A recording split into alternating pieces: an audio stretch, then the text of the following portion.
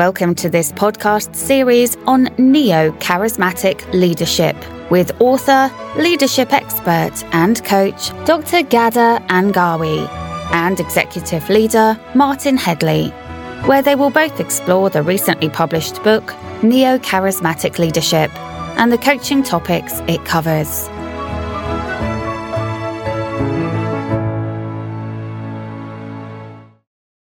Gada, we're still talking about the first stage, search for opportunity, and the same role, challenging the status quo. I'm beginning to feel that we're covering this role in 2 episodes to do it justice. It would only be fair to our listeners who come from different leadership levels and backgrounds than we do to do so. In fact, we've received some questions and comments which I'd like to reflect on through our discussion around what does this challenging role look like from an ordinary individual perspective. And perhaps we can go into a topic that faces everybody worldwide as a way of explaining this. Yeah, sure. Thank you, Martin, for this explanation. I felt the same, that we have to address each role from different levels of leadership, whether it's in organizations or in social context, or just being an individual who wants to influence others and build followers. One of the questions that I get a lot, and it is related in many cases to climate change. Now, we don't want to go into any sort of political discussions here. We're going to use this as an example to explain how a neocharismatic leader will approach it versus somebody else. But the question I get asked is, so what kind of change or what kind of challenge should I instigate or should I look for to be a leader in? The first thing that I do is I'd say there are 3 aspects to consider here. The first one is the amount of change. So do you need an adjustment? Do you need a major change? Do you need a fundamental redesign? Or do you need to completely disrupt something?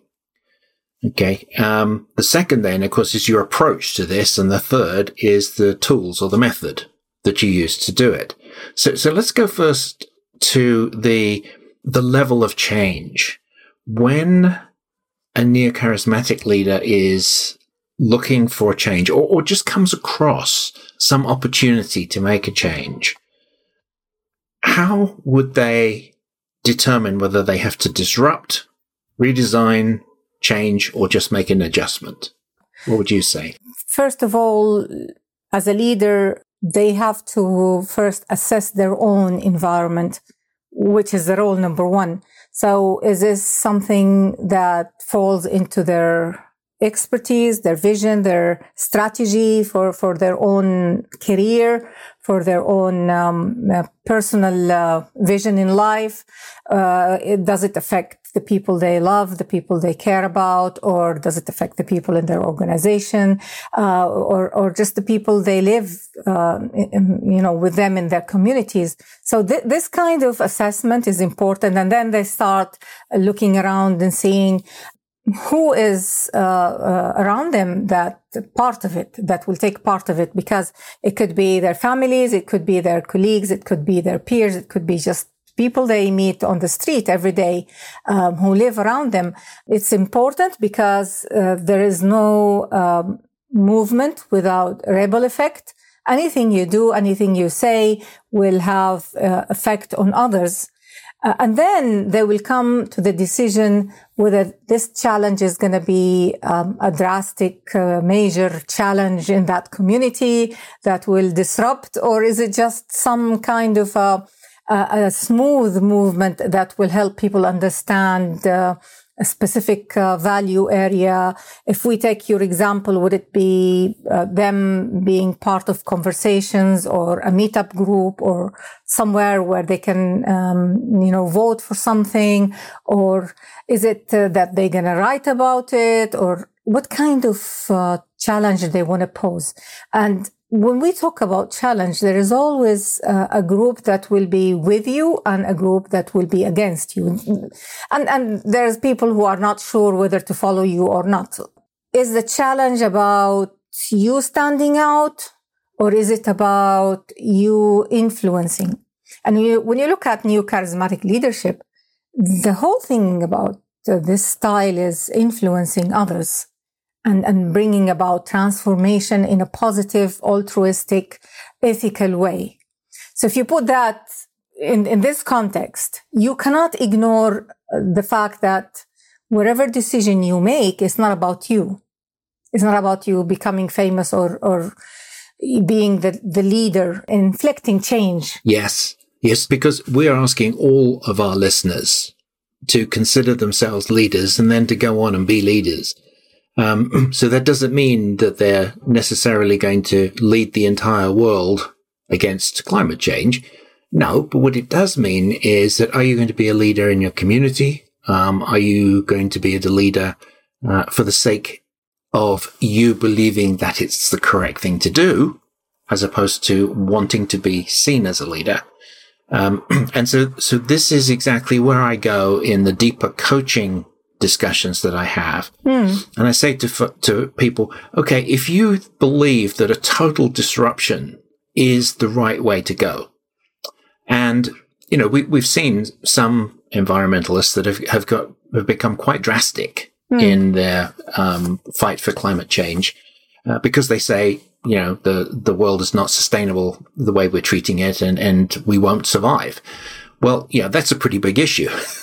Everybody in the world is interested in it, right? Of course, yeah. But, you know, if I cannot get all of the other people in the world to agree and to do something about it, then it doesn't matter. It's going to end anyway, right?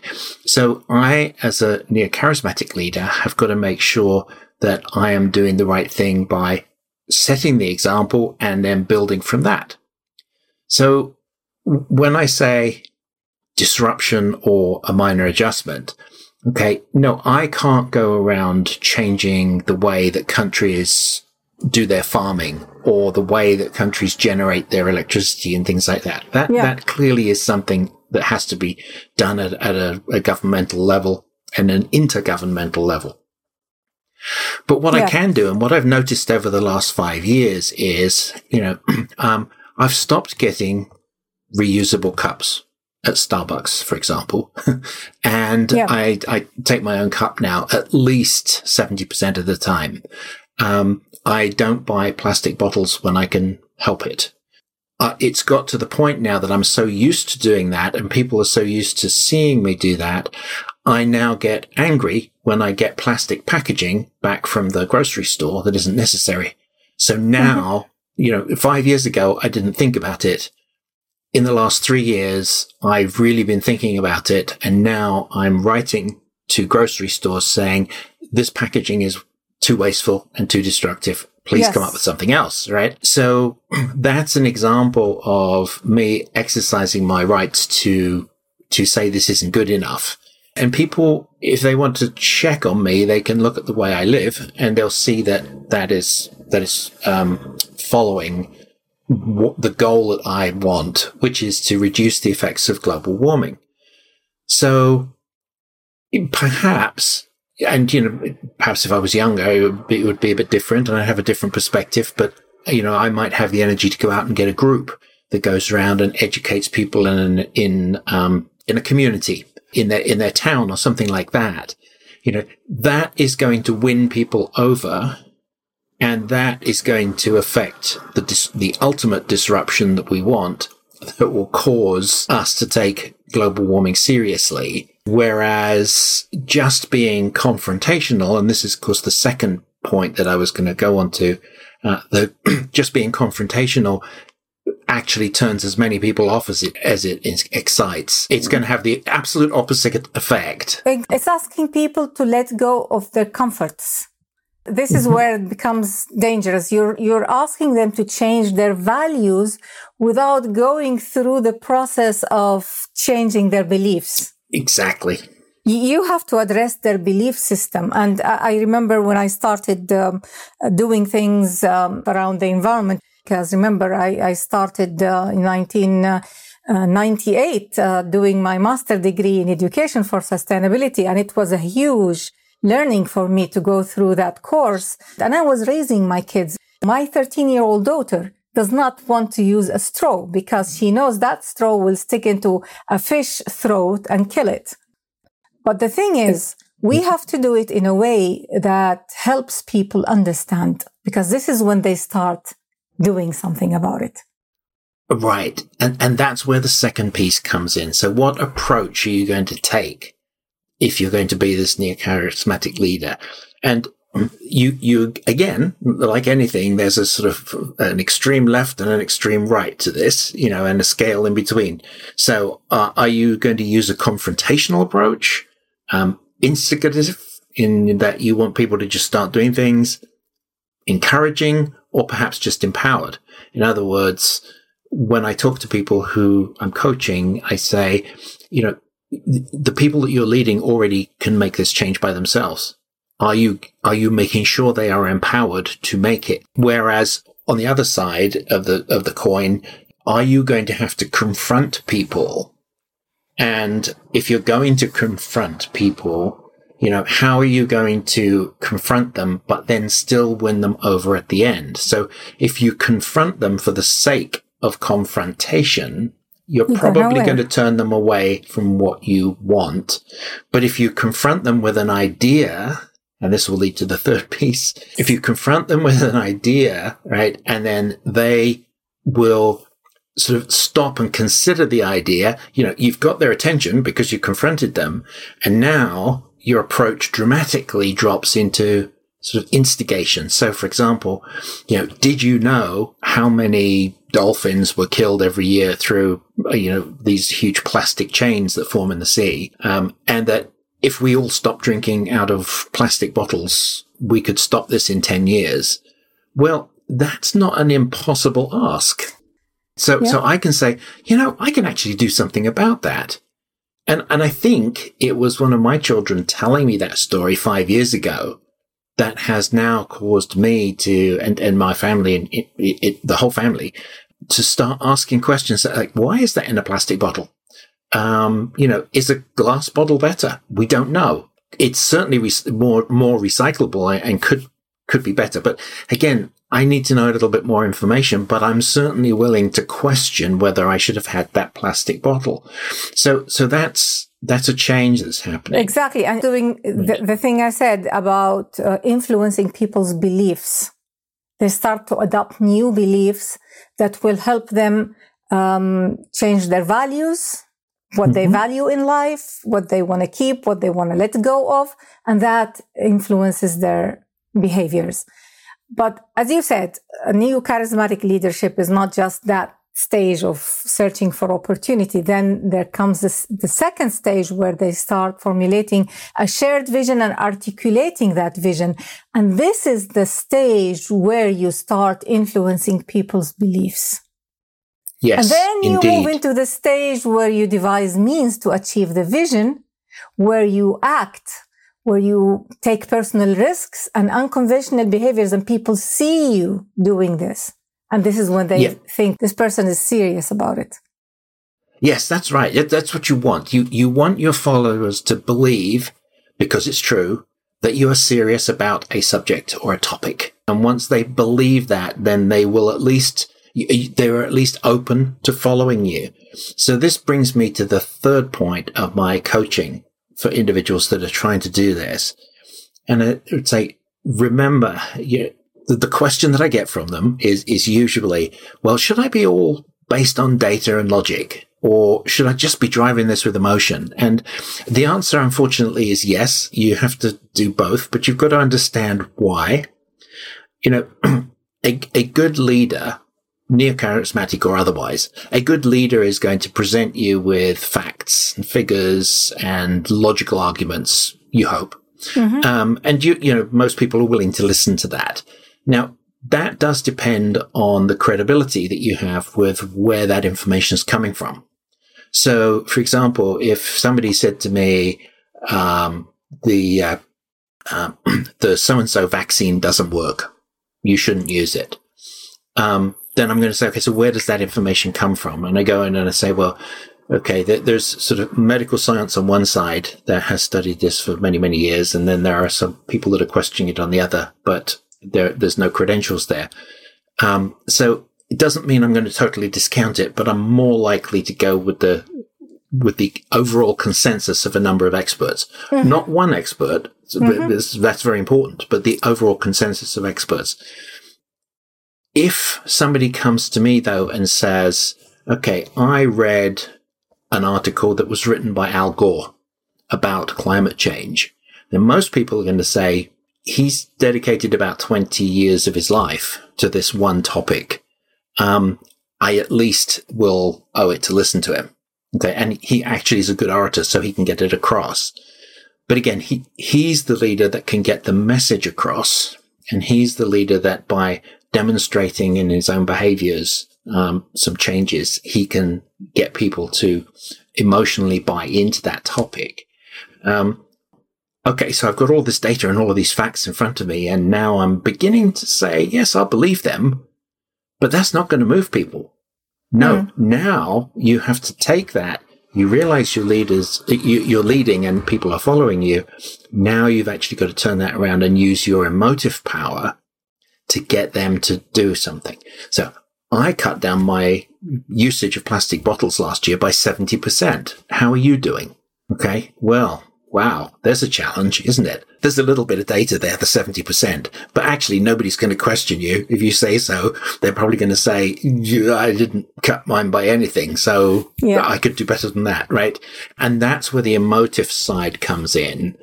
You have to balance this. You can't just go in and immediately start complaining to somebody that they're not doing enough, or they're not doing the right thing. Absolutely. You're right. You have not got into their belief system. You're still threatening their current situation instead of giving them an opportunity to change something that needs to be changed. You're addressing the behaviors. You're not addressing the cause. The cause is what in their core, they believe in. That's right. So when we talk about new charismatic leaders, it's not just the role itself that stands out. It's the whole concert. The whole behavioral roles together with the model itself from stage to stage.